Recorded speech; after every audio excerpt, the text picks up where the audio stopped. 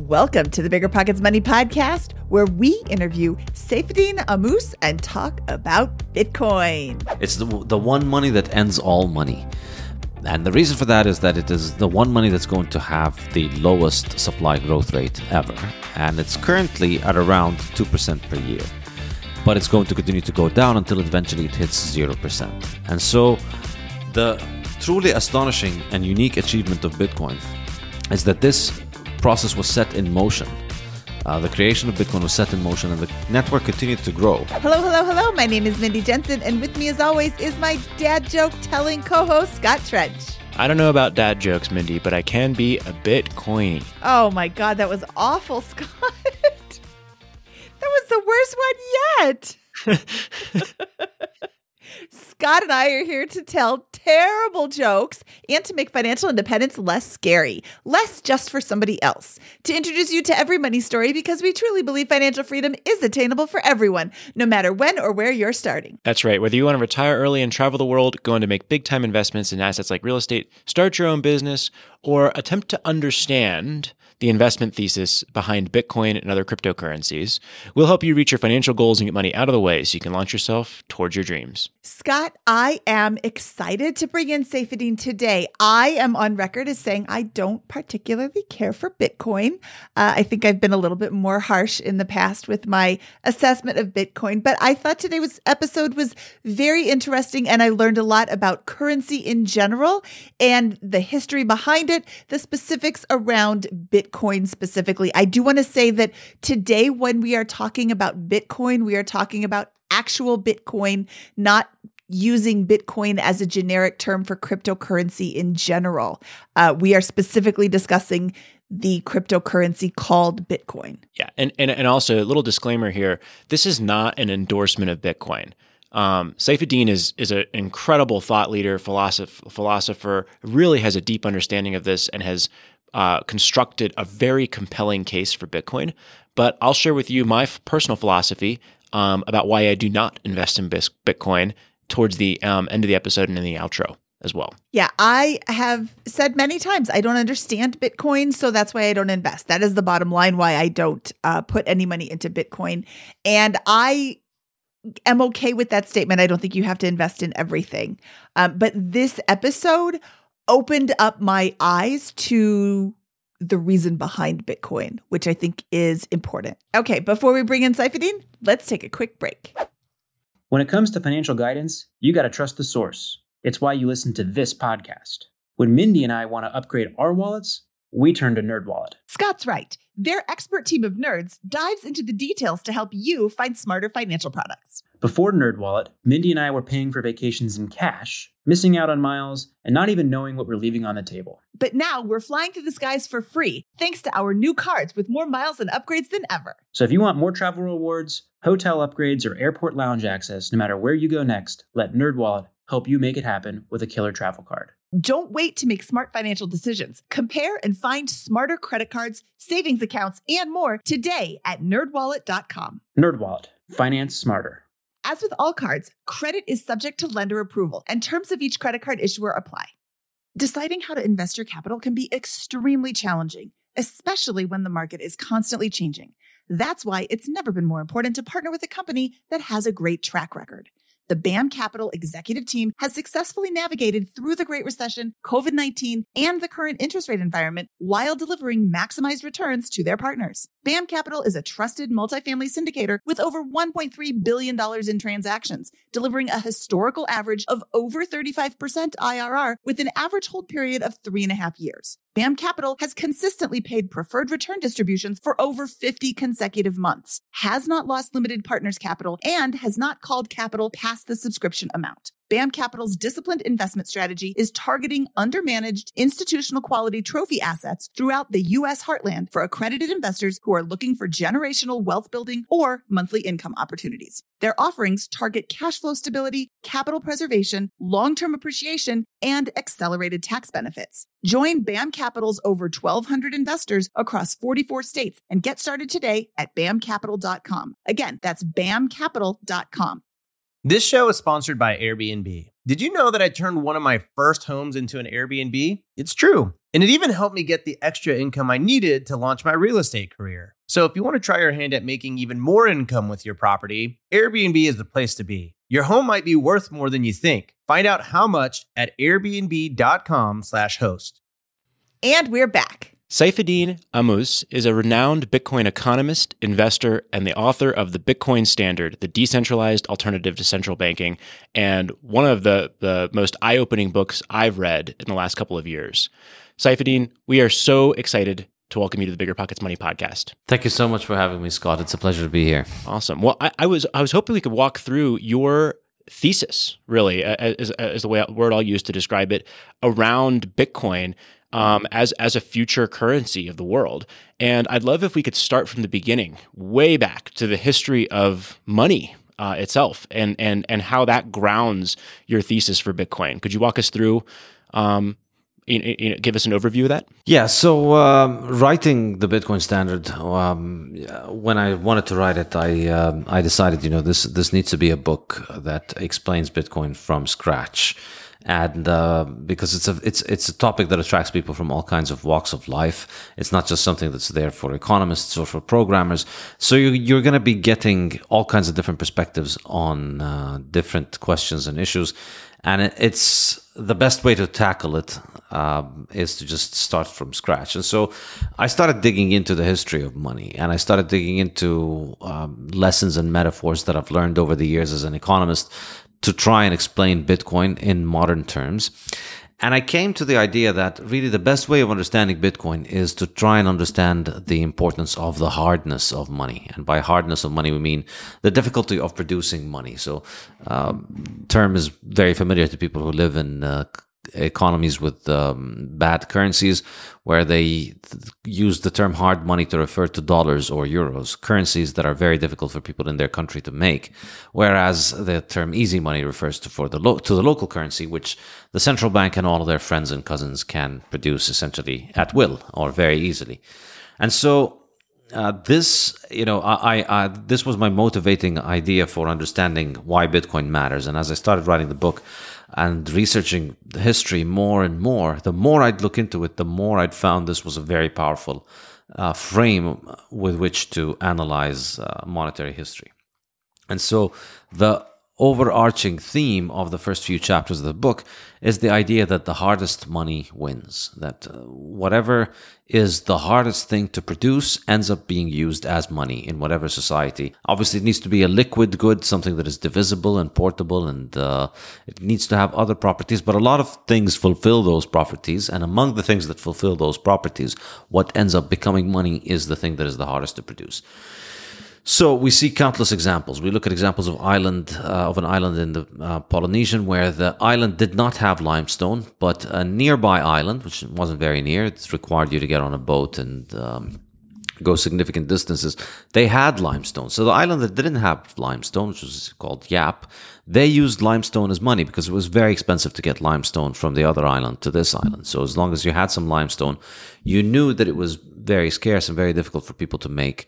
And so it was a good store of value. It was a good form of money that people were using. And you see the example of West Africa, where glass beads, they did not have the technology for making glass. And so glass beads were very hard to make. And so therefore glass beads were made as money. And historically, we see all kinds of different goods were used as money, like seashells, rare seashells in particular, salt, cattle, things that are difficult to make. But as these things become easier and easier to make because technology advances, what ends up being used as money are the things that are harder to make. So we move to the era of metals, which were hard to make, and they were used as money. But then as metallurgy advanced and we started being able to make more and more metals, it was only the precious metals that were used as money. So still among the metals, only the hardest metals to make were the ones that are used as money, in particular silver and gold. And then within silver and gold, we also find that the one that ended up being used as money was gold, because it is the hardest. It's the hardest to increase the supply of gold.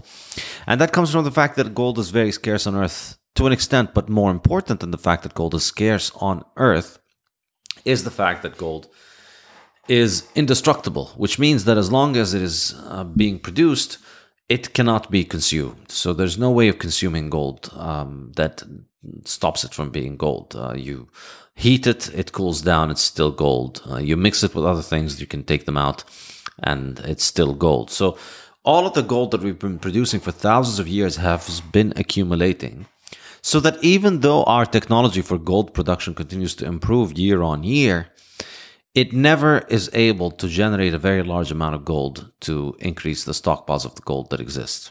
In other words, we continue to add onto this growing pile, and that pile never shrinks because we're never consuming the gold.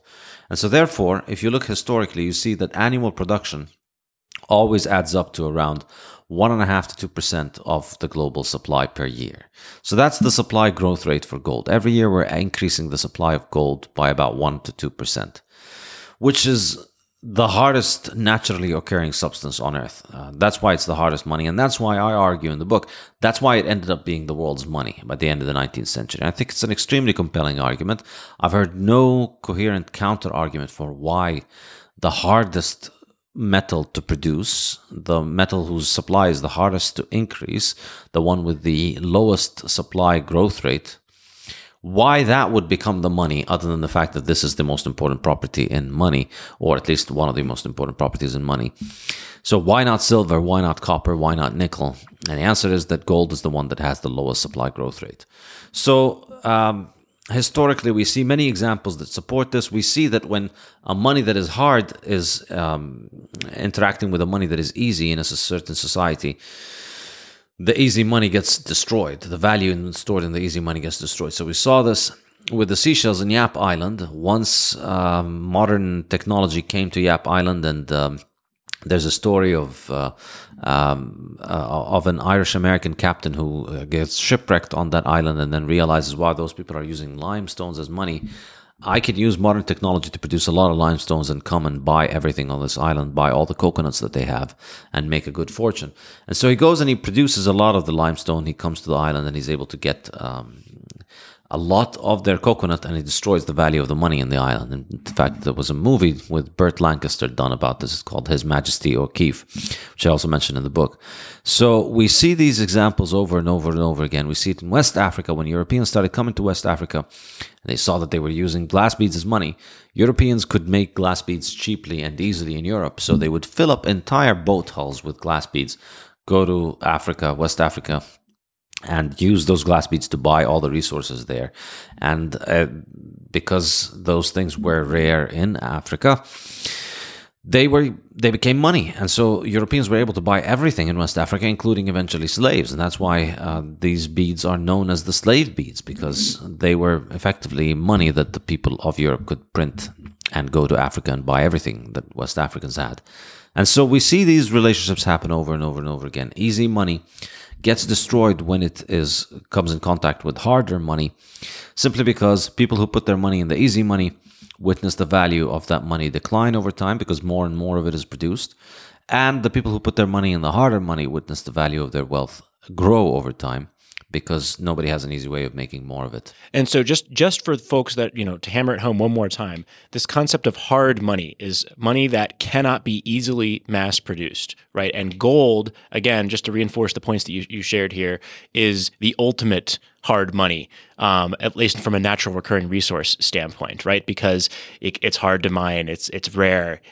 You cannot produce it. Alchemy was this whole obsession for countless people throughout the ages, and nobody's ever been able to manufacture gold. It can't be destroyed. It's easy to manipulate, get in large quantities and small quantities. So it's a nearly perfect, naturally occurring substance to be used for money long term, although it has no real intrinsic value. There's no use for it other than money in a lot of applications.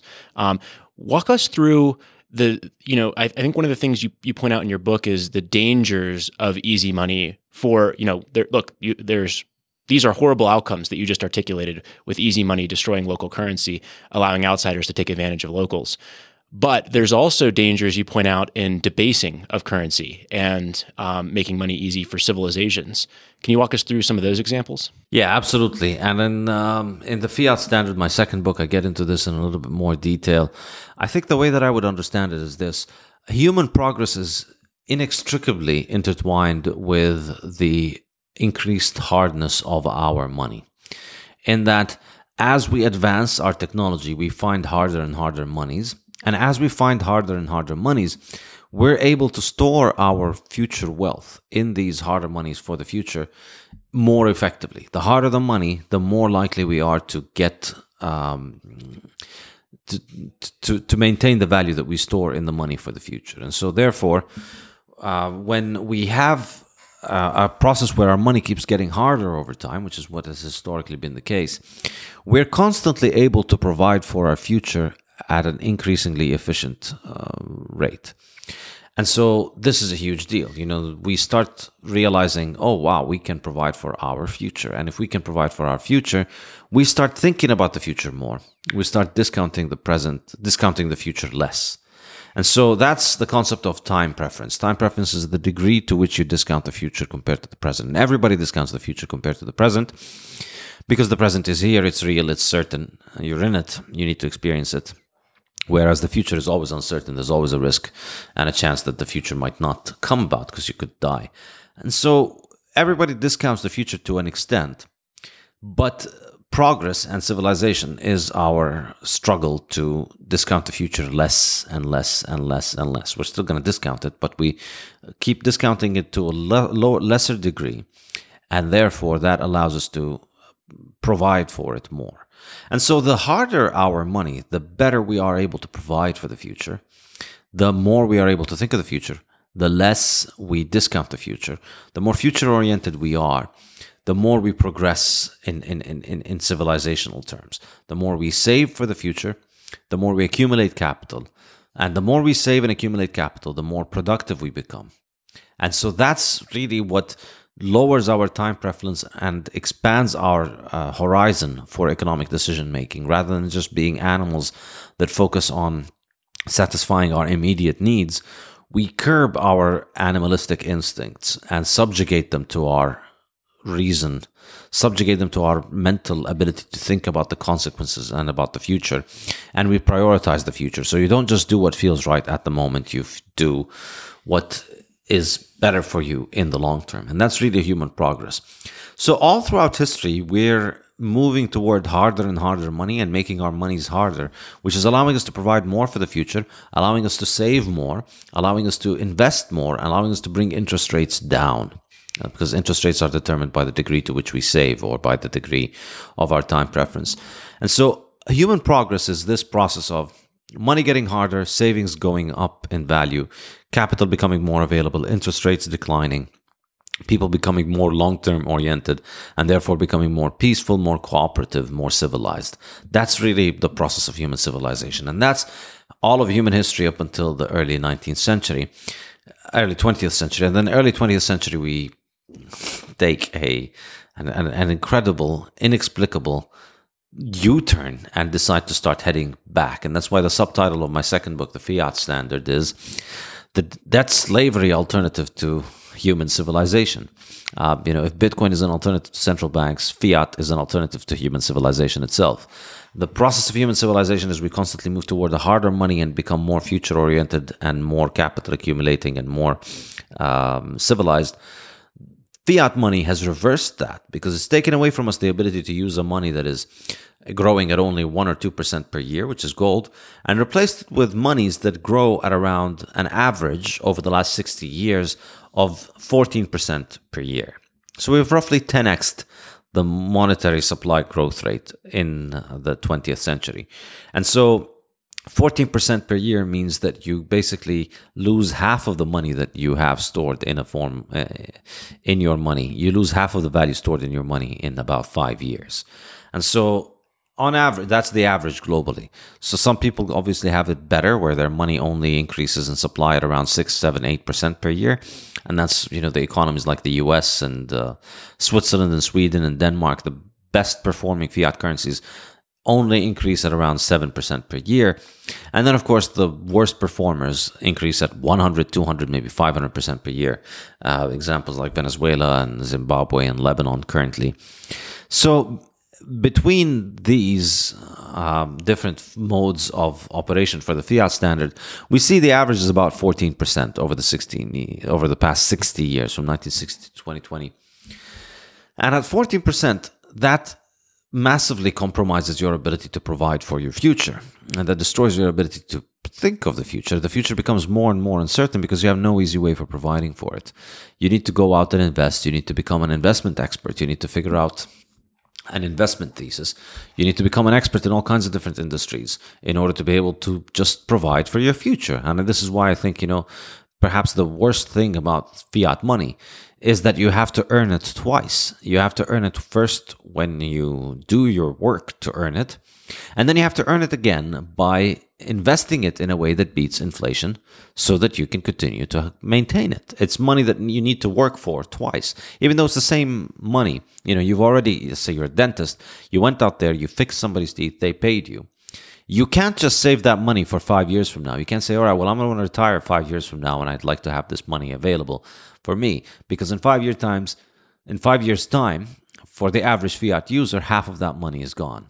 So now you need another job on top of being a dentist of figuring out how can I keep this money valuable 5 years from now. And so that involves studying and understanding stocks, studying and understanding bonds, real estate markets, commodities markets, doing all kinds of different investments, diversifying your portfolio, which is another job. And so it's very difficult for you to be a dentist and also an investment professional. And that's why we see everybody loses the ability to save. Everybody needs to become an investment expert at the expense of their job. I would like you to define fiat currency for those listening. Yeah. So, what the term fiat means is decree. It's something that is true because of an authority's decree. And so fiat money is money because government says this is money. Government decrees that you need to accept it, and government decides the market value that you can pay for it. So this is the distinction. The distinction is between fiat money and sound money. Sound money is money that emerges out of the market's choice. In other words, people freely choose to use this thing as money, and they freely choose to accept whatever price they want to accept for it. That's sound money. Fiat money, on the other hand, is money that is not about your choice. It does not involve your choice. You do not choose to make it your money. It is enforced upon you by coercion. So the difference is between peace and coercion, really. And the difference is between money that emerges because of its properties, because of its suitability as money, and the money that is imposed upon you because of its suitability to the people imposing it on you. And that's the term for government money, basically. In the context of fiat currency, one of the arguments for fiat is this concept that a little bit of inflation, 2% increase in the money supply, for example, on an annual basis, encourages economic investment and use of proceeds rather than just accumulation and hoarding for the future, for example, and that there are dangers associated with deflation from a truly hard currency for the economy. Sounds like you would not agree with that premise. Could you share your thoughts? No, absolutely not. And I don't just disagree with it. I think this is one of the most catastrophic and downright criminal pieces of propaganda that have been foisted on humanity in the 20th century. It's absolutely insane that the idea of people saving for the future is vilified as the cause of economic problems. When in reality, it is the only reason that we can have any form of economic growth. The only reason we have any kind of economic improvement is because people defer consumption, delay gratification, choose to invest their resources, and therefore these resources become available as capital resources for investment, allowing for increasing productivity.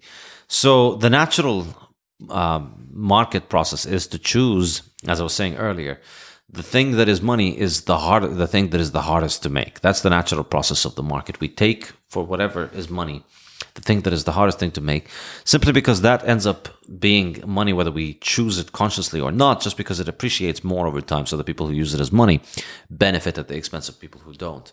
So it's natural that money would appreciate in value slightly compared to other goods. Other goods are easier to make. We always make more cars, more homes, more everything every year, more computers every year, and their prices decline compared to money. And that's how it should be. And that's what it is in advanced technologically important fields. You know, your computer keeps getting cheaper every year. Your phone keeps getting cheaper every year. It keeps getting better and faster per dollar that you pay for it. Is that a bad thing? Has this been detrimental to the computer industry? You know, is Apple suffering from the fact that their laptop this year is much cheaper than what it was 10 years ago?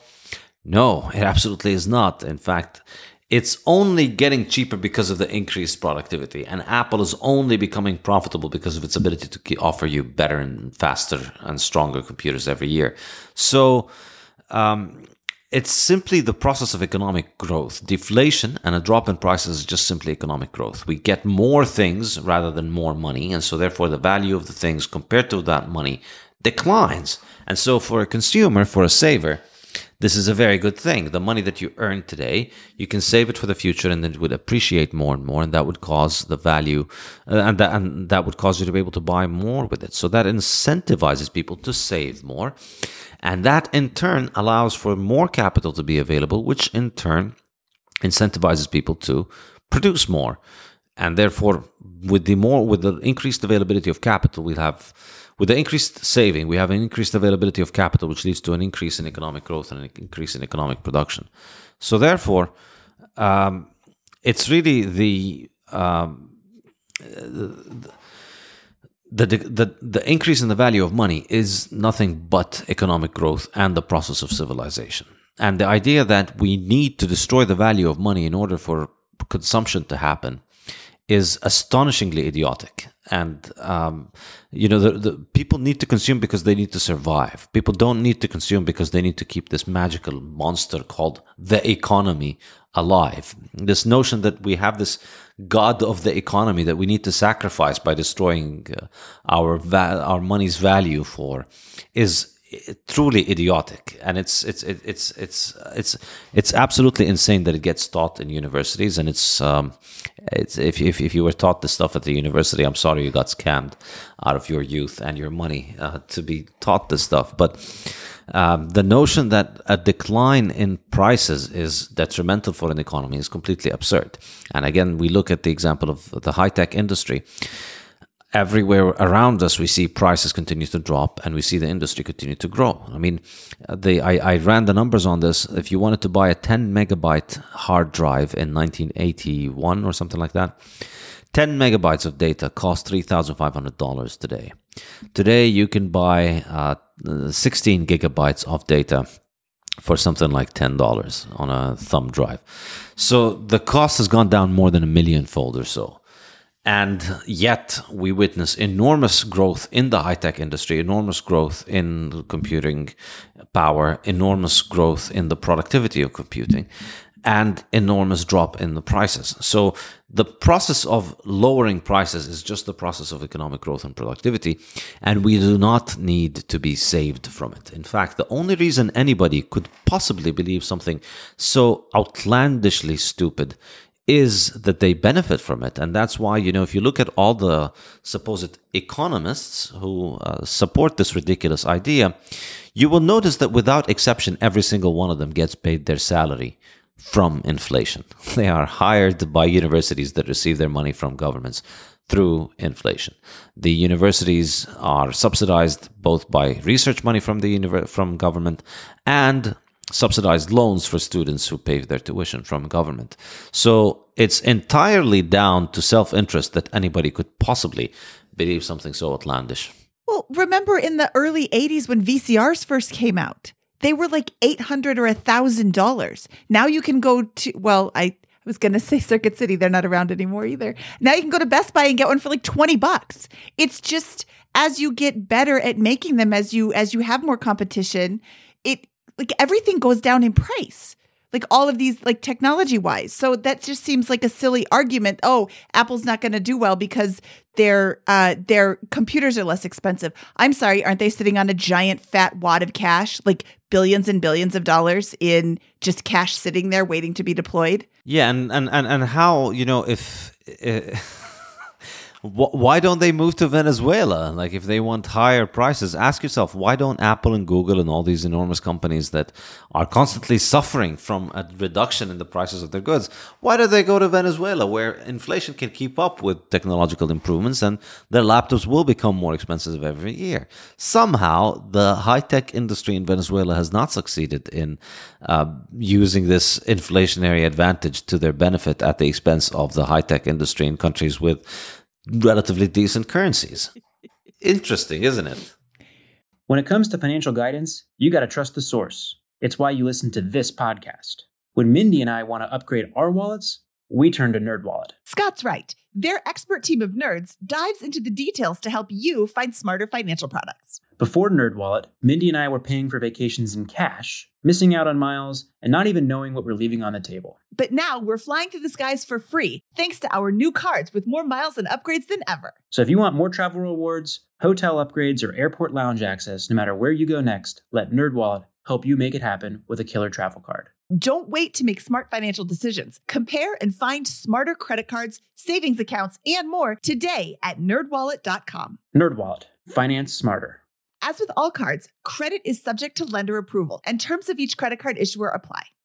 Saving for a down payment, a wedding, or just looking for extra money to invest? Monarch Money turns your budgeting woes into wins. That's why the Wall Street Journal named it the best budgeting app overall. Monarch is the top-rated all-in-one personal finance app. It gives you a comprehensive view of all your accounts, investments, transactions, and more. Create custom budgets, set goals, and collaborate with your partner. And now, get an extended 30-day free trial when you go to monarchmoney.com/pockets. Monarch's simple, intuitive design makes it easy to manage your money like a pro. Add a partner or family member to your account for no extra cost, so combined finances become a breeze. Customize your budgets and notifications, set up automatic rules for transactions, and more. After trying out Monarch for myself, I understand why it's the top-rated personal finance app. And right now, get an extended 30-day free trial when you go to monarchmoney.com/pockets. That's monarchmoney.com/pockets for your extended 30-day free trial.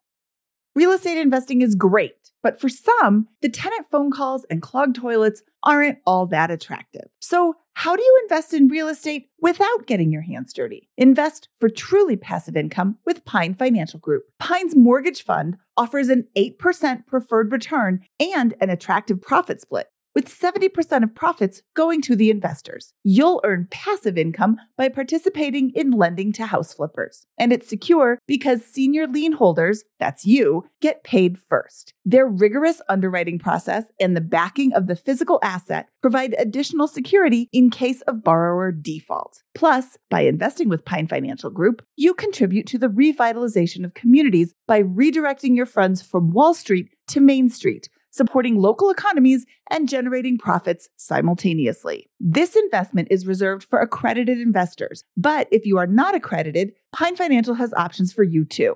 Don't miss this opportunity to back Main Street over Wall Street and start earning passive real estate income. Learn more about investing with Pine at pinefinancialgroup.com/BP. That's pinefinancialgroup.com/BP. Seeking the truth never gets old. Introducing June's Journey, the free-to-play mobile game that will immerse you in a thrilling murder mystery. Join June Parker as she uncovers hidden objects and clues to solve her sister's death in a beautifully illustrated world set in the Roaring '20s. With new chapters added every week, the excitement never ends. Download June's Journey now on your Android or iOS device or play on PC through Facebook Games. Let's talk about hard currency and Bitcoin in general. How does Bitcoin solve this hard currency issue? Bitcoin is like the end solution to this, and it solves it in a way that is just, it solves it and it stays solved. It fixes it and it stays fixed. There's no, we're not going to suffer from this problem forever. That's basically the idea with Bitcoin, because it's the one money that ends all money. And the reason for that is that it is the one money that's going to have the lowest supply growth rate ever. And it's currently at around 2% per year. But it's going to continue to go down until eventually it hits 0%. And so the truly astonishing and unique achievement of Bitcoin is that this process was set in motion. The creation of Bitcoin was set in motion, and the network continued to grow. But the supply of Bitcoin is fixed, and the total amount of Bitcoin that we have available is completely fixed, and there's no way of making more and more of it. There's no way of increasing the supply that is out there. And nobody has found a way to increase the supply in the 14 years that Bitcoin has been around. So this is truly astonishing, because we've had this piece of software running for 14 years, and it had a schedule for Bitcoin production. It had a schedule that said every 10 minutes we're going to be making this many Bitcoins. Initially, it was 50 Bitcoin every 10 minutes for the first 4 years. And then it was pre-programmed to drop by half from 50 to 25 in the second 4 years. And then the third 4-year period, we'd have the drop from 25 to 12.5. And then in the fourth period, which is now the fourth 4-year period, which is where we are right now, it dropped from 12.5 to 6.25 Bitcoin every 10 minutes. And it continues to drop by half every 4 years until eventually the new supply goes to zero in about 100 years from now. So this has been the schedule that was laid out for Bitcoin's operation from day one. And the network has more or less abided by it. And we are at a point right now where more than 90% of all of the Bitcoin that will ever exist has already been mined. So the way that this is skewed is that there's a heavy production at the beginning, very fast production at the beginning, and now we've already had the first 90% of production in the first 10 years, and then the next 100 years or so are only going to have the last 10%, and then the majority of that is in the coming few years as well. So the supply growth is constantly declining, and that in turn means that the monetary asset that is Bitcoin is going to become the hardest money in the world. It's roughly around the same range of hardness right now as gold. In other words, the supply of gold increases at around 1.5 to 2%. Bitcoin currently increases at around 1.8% per year. But in 2024, it's going to drop by half, so it's going to be increasing at a little less than 1% per year.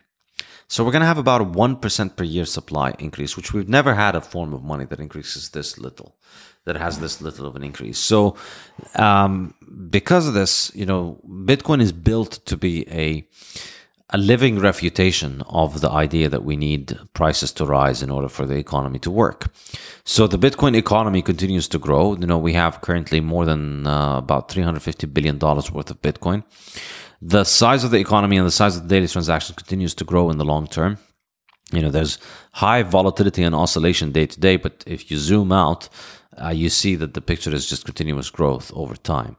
So the economy continues to grow even though the supply does not grow. So if I were a mainstream economist who believes that we need an increase in the money supply in order for the economy to grow, I'd be asking myself questions at this point. But of course, if you wouldn't make it as a mainstream economist if you were honest enough to ask yourself questions. You have to just basically repeat what the central bank pays you to say. And so that doesn't include asking honest questions.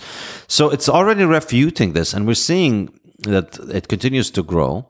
And if it continues to grow, there's no reason why it should stop at any point in time.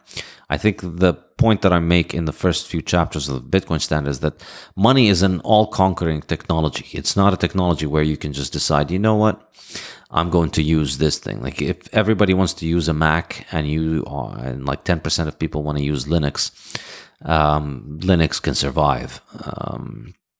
But money is different.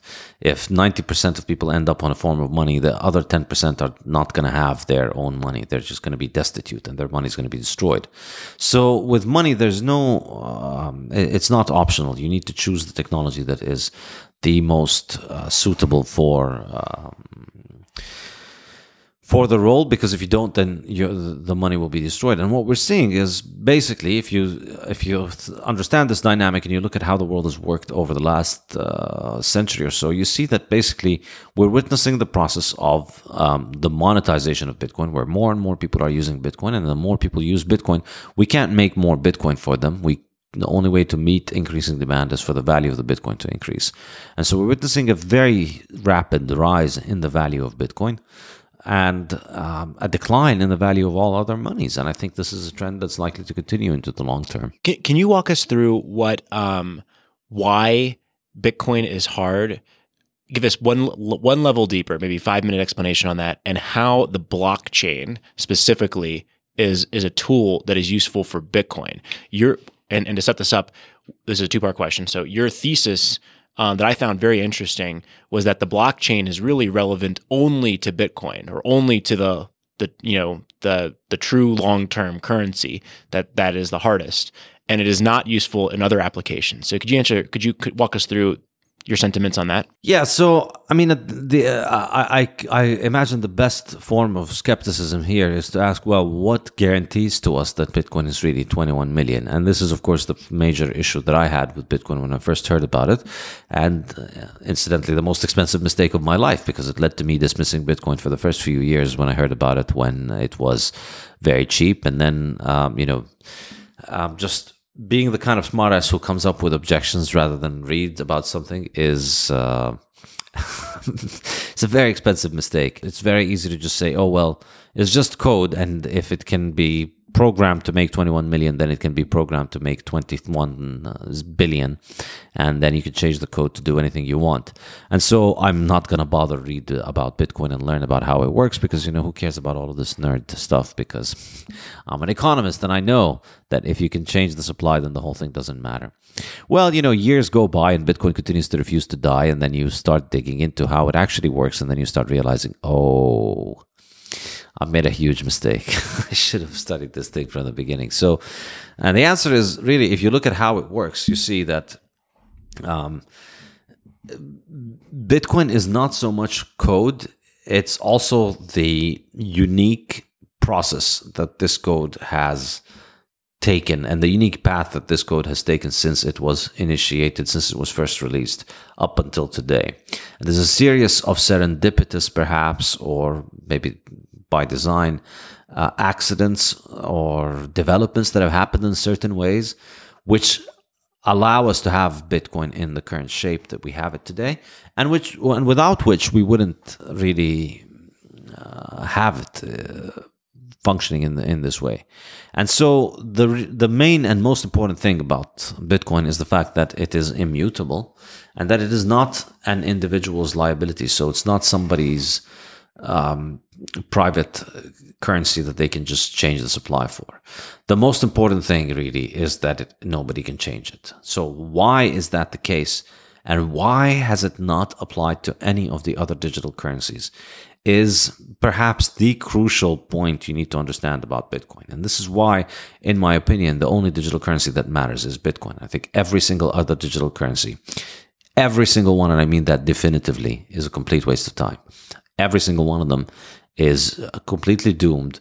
Could you share the professional term that you use to describe these other coins? Coins is right, that's yes. So there's Bitcoins and then coins. Exactly. The digital currencies are divided into two categories: Bitcoin and shitcoin. That's just basic science. Perfect. Walk us through the mechanism by which Bitcoin prevents supply growth. Yeah, so the way that it happens is that the person who released Bitcoin, they released that software and they allowed anybody online to download it and run it. And then anybody who downloads that software becomes a peer on the network equal to all the other peers. Now, again, you can do this with any form of software, but the difference is that with Bitcoin, the person who did it kept himself anonymous and then disappeared a year after he released it. And who knows what has happened to him? Maybe he's with us, maybe he's dead, maybe he's gone, maybe he's changed his name and is still somewhere out there. Probably sold all his Bitcoins. Maybe, potentially, who knows? But at this point, it doesn't even matter what has happened to him because the thing has far outgrown him. The Frankenstein has left the lab, and it doesn't matter if the lab owner goes back to the lab anymore. Frankenstein is not in the lab and they can't control it anymore. They can't carry out experiments. They can't hook it up into things. So Bitcoin grew even though the owner disappeared, and it grew in a system where it had no admins. It had only users. And so this is really why it's a little bit of a Frankenstein, in that it's something that grew to have a life of its own, just like Frankenstein, in that, it was just a bunch of organs which you could tie together in a lab. But once it clicks, once it has a life of its own, then it's no longer just a toy in the hands of the manufacturer. It's just its own thing. It's its own living creature. And so Bitcoin is kind of like that. It's this form of digital life, if you want. It's this program that operates only with users, but no admins. And this is truly remarkable when you think about it, because we don't really have anything like this.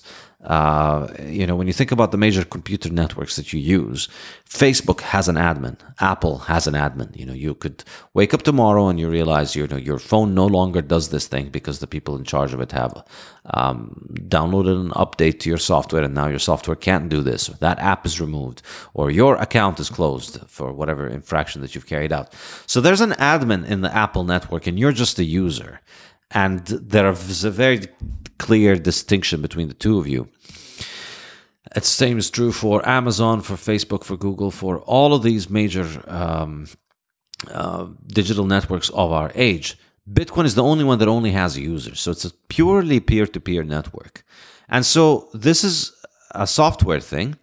But the unique thing about Bitcoin is that it is the only one that has truly managed to truly make the claim that there is nobody in charge. There's no string puller out there moving this Frankenstein monster. This Frankenstein monster is really moving alone.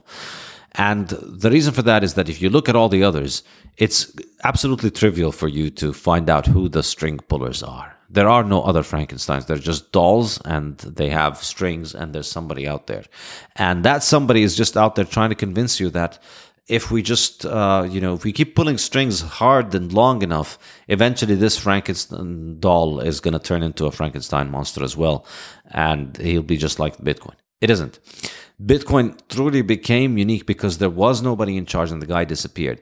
Now, after Bitcoin came into existence, anybody who's looking for a form of money that isn't under the control of anybody, who's looking for a form of money that is free of an admin, anybody who's looking for a form of money that's truly neutral is going to use Bitcoin. And they have no reason to go use something that's nascent, that doesn't have the track record of Bitcoin, that's untested, that's untried, that has a smaller network.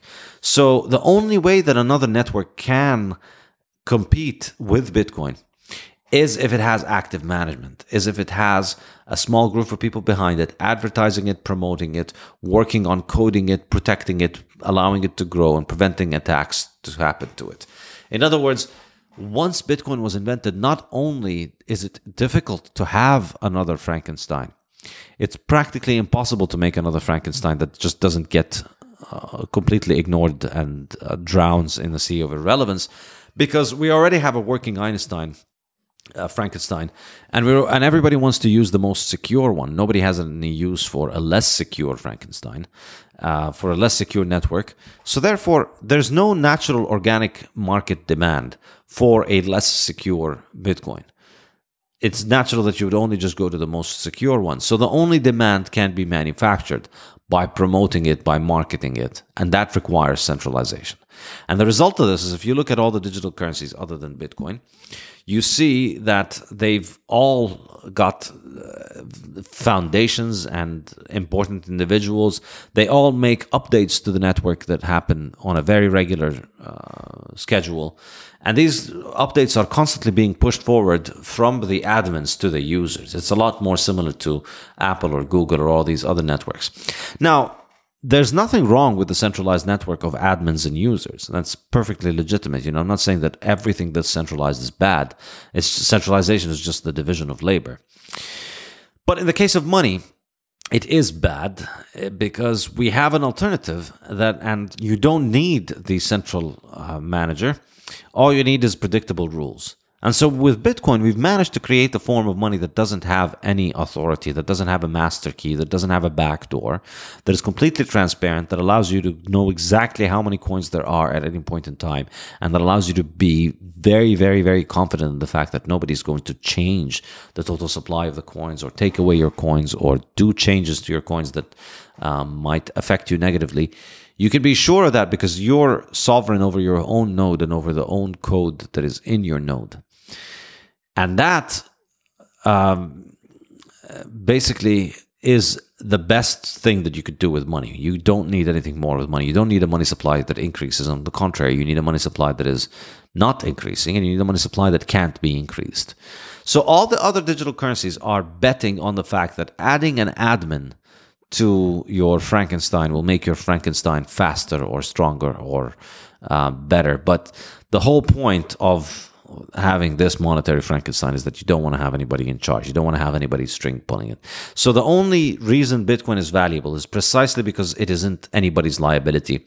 It's because nobody controls it. It's because it's a digital commodity and not a digital security, which is a very, very important distinction if you think of securities law.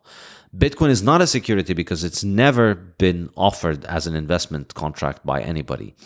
There wasn't ever anybody who sold Bitcoin in an ICO or an IPO. Bitcoin, somebody put out the code out there for people to download it, and then anybody could download it and anybody could make those coins and then send those coins. And then at some point, people decided to start trading those coins for money. That's when Bitcoin became a commodity. But it was never a security. With all the other digital currencies, they are securities because they were offered for sale initially, and there was a pre-mine where the people who produced them got a part of the coins and they sold it for Bitcoin or for other forms of money.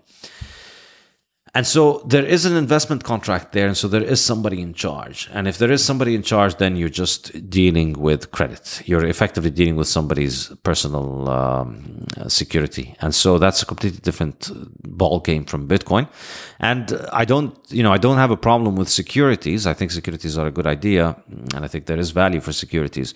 But I definitely have a problem with all these digital currencies pretending to be currencies when they're in fact securities. And I believe this is just fraud. And I don't believe that they will ever have any kind of value because they are using an extremely elaborate and extremely expensive and inefficient way of running a security in order to pretend to be a commodity. That's why they are completely worthless, in my opinion. So let's dive in on that point. The blockchain is an extremely expensive, but also insanely secure way to have a decentralized ledger for a digital currency like this. And you argue that the only practical application of the blockchain is for Bitcoin, and it's not a useful tool for title, for example, on housing or medical records or these other things. Could you explain that for a noob? Why is that the case fundamentally? Yeah, absolutely. This is I think a very important point which I made in my book, and it was kind of tangential to the main ideas of the book, but I think it was important to make it. And initially, it was viewed as being extremely controversial and extremely unreasonable. How could you look at a world of 20,000 digital coins and just decide, nope, only one of them matters and all the rest of them are garbage? But that indeed is the case. All the rest of them are, in fact, garbage. And the reasoning is, I think, ultimately, the only reason that you need this structure that is a blockchain is in order to make it so that you can transfer titles for the coin of the blockchain itself without having to resort to third parties. So it's a peer-to-peer mechanism of transferring money. But it's a peer-to-peer mechanism of transferring money that only works for the native token of the network itself.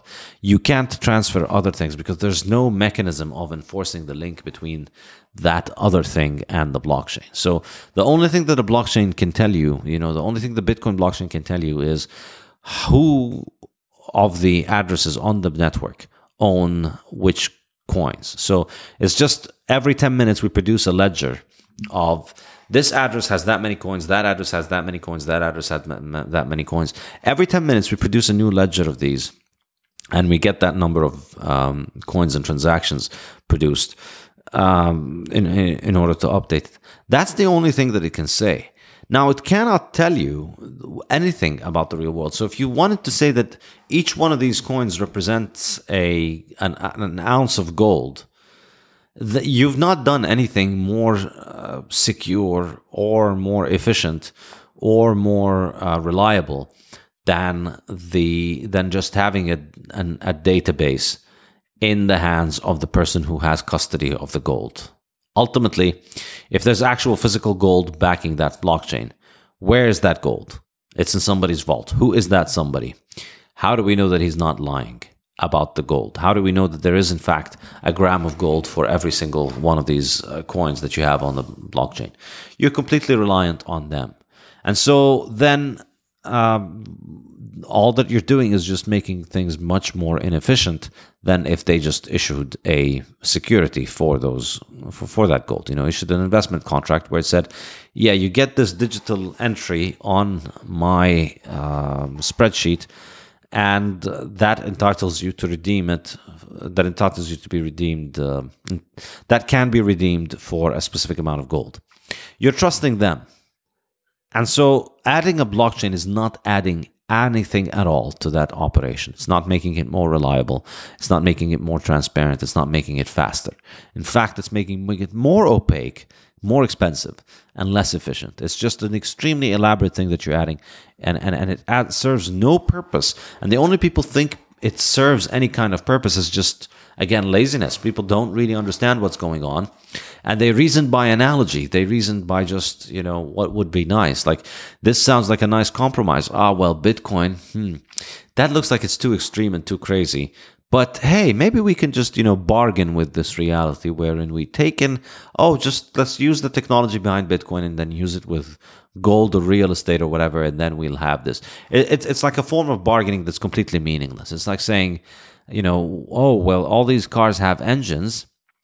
Yeah, these engine things look really iffy. But I think maybe if we got an engine and we put it inside the horse, and then that'll make the horse a little bit faster, then we don't need to get rid of the horse-drawn carriage. We'll still have a horse-drawn carriage, but we'll have a surgically inserted engine inside the horse that'll make the horse faster. And that will then, we'll just run the horse on an engine, and then the horse won't poop everywhere. And that would give us the benefits of moving to an engine without the inconvenience of saying bye to the horse that we love. So let's just stuff an engine up the horse and see how that works. This is the equivalent. This is exactly what it is when people talk about putting gold or real estate on a blockchain. You are always reliant on whatever mechanisms exist for enforcements of contracts on these assets, whether they're homes or gold or whatever it is, or commodities. And so therefore adding this kind of decentralized circus on top of it is just an excess cost. And it's something that's been done now for 8 years or so. People have been riding this hobby horse of blockchain technology is going to change this, and it's going to change that, and it's going to change everything. And we've not seen a single commercially viable use case. We've seen so much money being spent on, JP Morgan are studying using a blockchain for this or that, and Goldman Sachs are studying and using blockchain for this or this or that. They spend a lot of money, generates a couple of press releases. None of them has ever gone anywhere. And I will bet you none of them will go anywhere. It's just always going to be the case that the only thing that you can do with a blockchain is just run a trading, run a peer-to-peer transfer mechanism with the native token of the blockchain itself. So I have waffled over the years about owning Bitcoin or not. After I read your book, I bought some Bitcoin, and I lucked out because I bought it at like 16 or something, up to 35. And then I actually don't own Bitcoin anymore, and I'll explain why in a second here. But the profound, in addition to the very compelling argument you've given around hard money, the profound concept that the blockchain itself is only purpose-built to handle the central currency of the world long term because of the way it's structured, because of the computing power requirements that go into it, and the insatiable demand for more and more energy, which can only be efficiently deployed to one purpose, right? Because if you don't have all that energy going toward that, then a single source of computing power could take over the real estate. Blockchain, for example, or even the gold blockchain, those types of things, which would ruin the decentralized aspect of it. So I thought that was really fascinating. I'm sure some blockchain nerds will be out there thinking about that one and noodling on it and probably arguing with it, and look forward to having that discussion. What's the ultimate value of Bitcoin long-term, and how do you explain the recent fluctuations, like the huge drop in 2022? Well, we've had a huge drop before, so this isn't anything unique. We always see this with Bitcoin. So we get this halving which I mentioned earlier, where the daily supply of Bitcoin drops by half. And then after that, we get a big spike in price because there's a shortage of the new Bitcoin. Let's say there's usually a certain amount of money that comes in on average per day, new Bitcoin buying per day. And then there's also the new Bitcoin production per day. So supply and demand will meet at a certain point. and they settle around a price. And then when you drop the supply by half, the only way to meet the demand, the excess demand over the supply, is for the price to rise. And so then that causes the price to rise, which then causes people to pay attention to Bitcoin. So people start piling into Bitcoin. So the price keeps going up more and more and more. And then that in its own, then, the price keeps going up, but that just makes the new Bitcoin that is being produced become more and more valuable. And then eventually we get the opposite dynamic where the value of the coins becomes so high, the new production is so high, that the new buying can no longer keep up. But then at that point, we're at the leverage mania point where everybody's borrowing in order to buy because everybody believes it's going to keep going up forever and everybody's FOMOing in. So there's a lot of money that goes in and the price keeps going up. And a lot of the money is leveraged. But then once the money that is coming in can't keep growing at the same value as the new production of Bitcoin increases in value, then the price starts to drop. And then that liquidates everybody on leverage. And then that forces the leveraged buyers to turn into forced sellers. And then that exacerbates the drop even further. So you get all of these liquidations. So we've had this happen 3 times before. But the interesting thing is that even after it happens, Bitcoin settles down at a level that is much higher than what happened previously. So in 2018, we dropped from it was about 17, 18,000, 19,000, dropped all the way to 3,000, 4,000 in 2018. And now here we are, we've dropped from 64 to 18,000. So the lows continue to go up and the highs continue to go up. So there's a lot of oscillation along the way because the supply is changing and demand changes in unpredictable ways and because of leverage.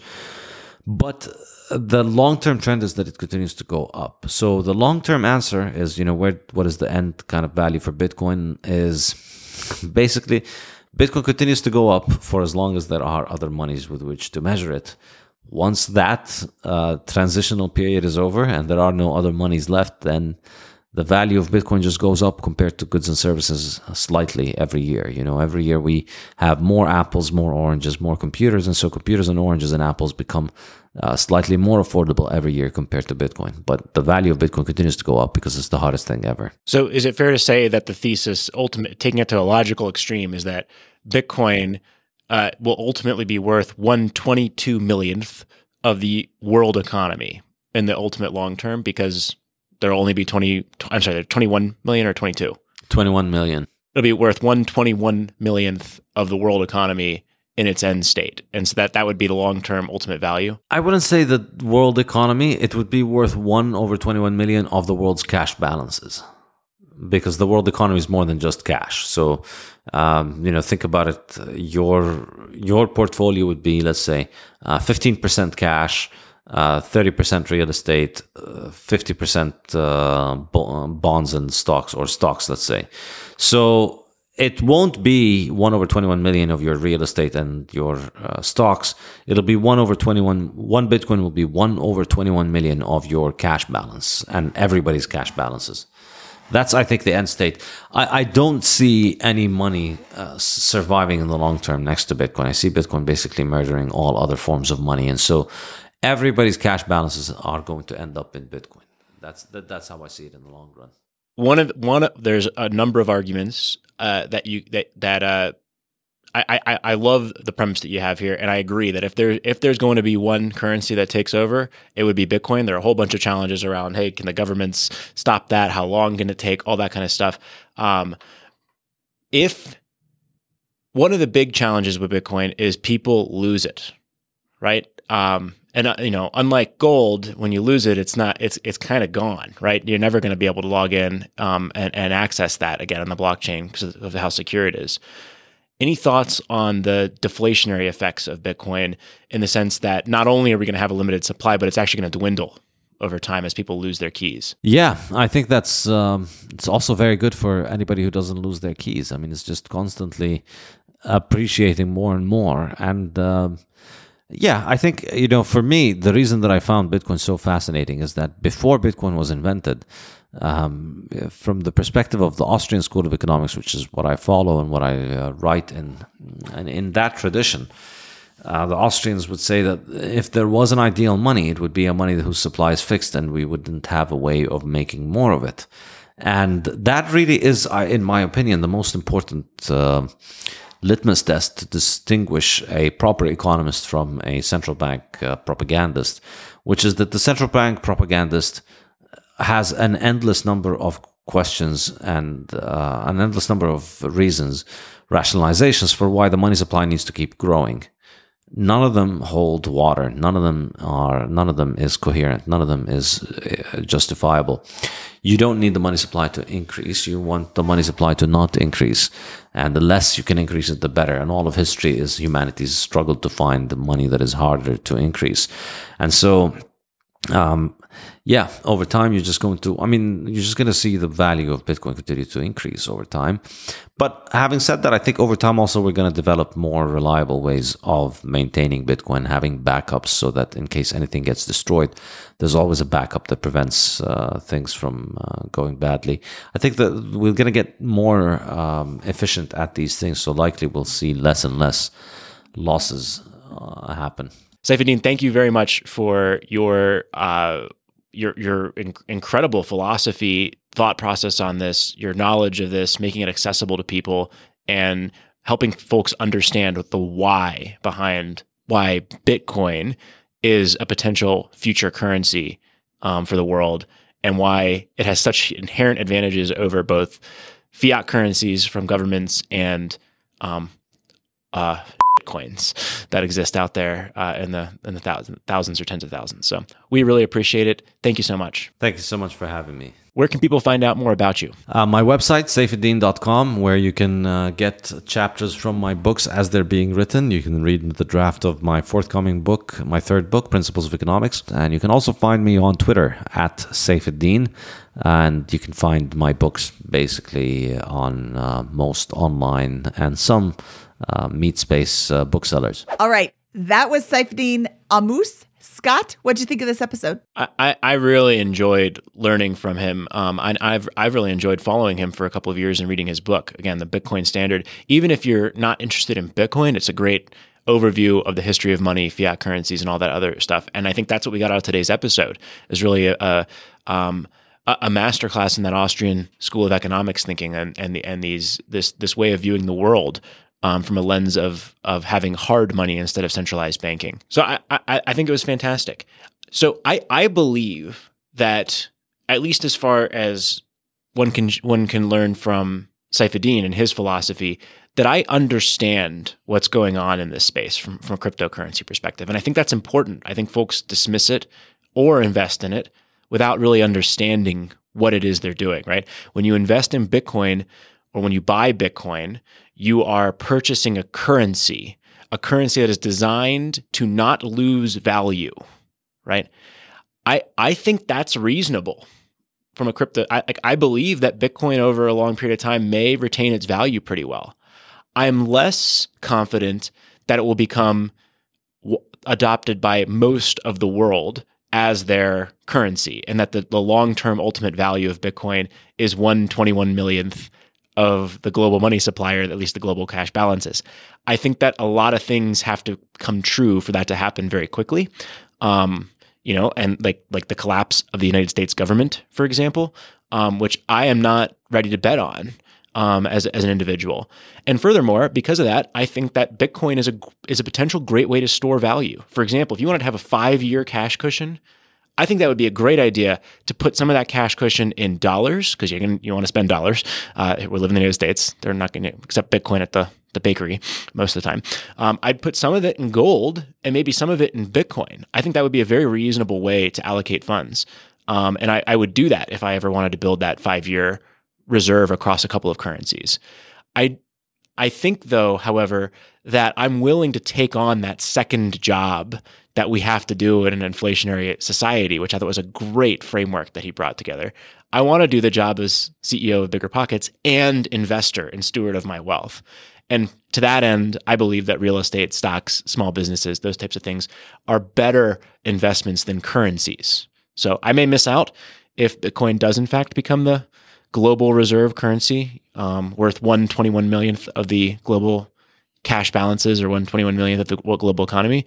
But I believe that I'm going to do better overall if I invest in appreciating assets that become more in demand in real terms, like real estate.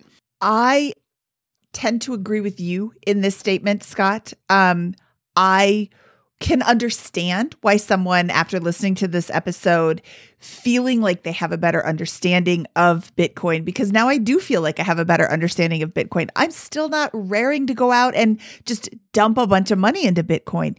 If you think that this is something you want to be, I hesitate to use the word invested in. I don't invest in yen. I don't invest in euros. I don't invest in Bitcoin. So I hesitate to use the word investment. But if you want to put some money into Bitcoin, don't dump it all in. When we had this huge drop in Bitcoin value in 2022, I saw people who put like their life savings into this. This is their only investment. And they watched it tumble. It was at 60 and they're like, oh, it's going to go higher. And they watched it now go down to 15 and they're crushed. And I think they're losing money because they don't know what they're doing. They're investing, they're putting all of their eggs in one basket. They're doing the exact wrong thing when it comes to investing and saving for the future. And, I hesitate to recommend, like, I wouldn't put all of my eggs in one stock basket either. I invest heavily in the stock market, but that's not the only place that I invest my money. I also have my money in real estate. I have my money in a lot of different things. It's all in the United States. I am heavily pro the US. So, I guess in that term, I'm all in one basket there. But honestly, if the US collapses, we have way bigger problems. But I think that if this is something that you want to do, like, be cautious when you're dipping your toe in. If you've got $50,000, don't put all 50,000 of those dollars into one thing. Try it out with $100 or $1,000. I mean, even $1,000 out of 50,000 is a lot of money to put in one thing. But try it out and see what happens, and watch the price and watch the roller coaster and see how you do with that before you throw more money into it. I'm not totally against Bitcoin now with his explanation, but again, I'm not chomping at the bit to go dump some money in there. Looks like I'll have a conversation with Carl. Yeah. And so, look, I'll lead this with the part. I think Bitcoin you should think of it as digital gold. That's how I think of it, right? And I think that's a very compelling take. And I think that's a really powerful thing. And here's Warren Buffett on gold, right? If you took all the gold in the world, it would make a cube roughly 67 feet on a side. Now, for that same cube of gold at the then current prices, it'd be worth about $7 trillion. That's about a third of all the value of all the stocks in the United States. And for that same $7 trillion, he could, at the time, have bought 7 Exxon Mobils, all of the farmland in the United States, and have $1 trillion of walking around money. And if you offered me the choice between some 67-foot cube of gold, I'm still quoting him, and looking at it all day, touching it, fondling it occasionally, call me crazy, but Warren Buffett, I'll take the farmland and the Exxon Mobils.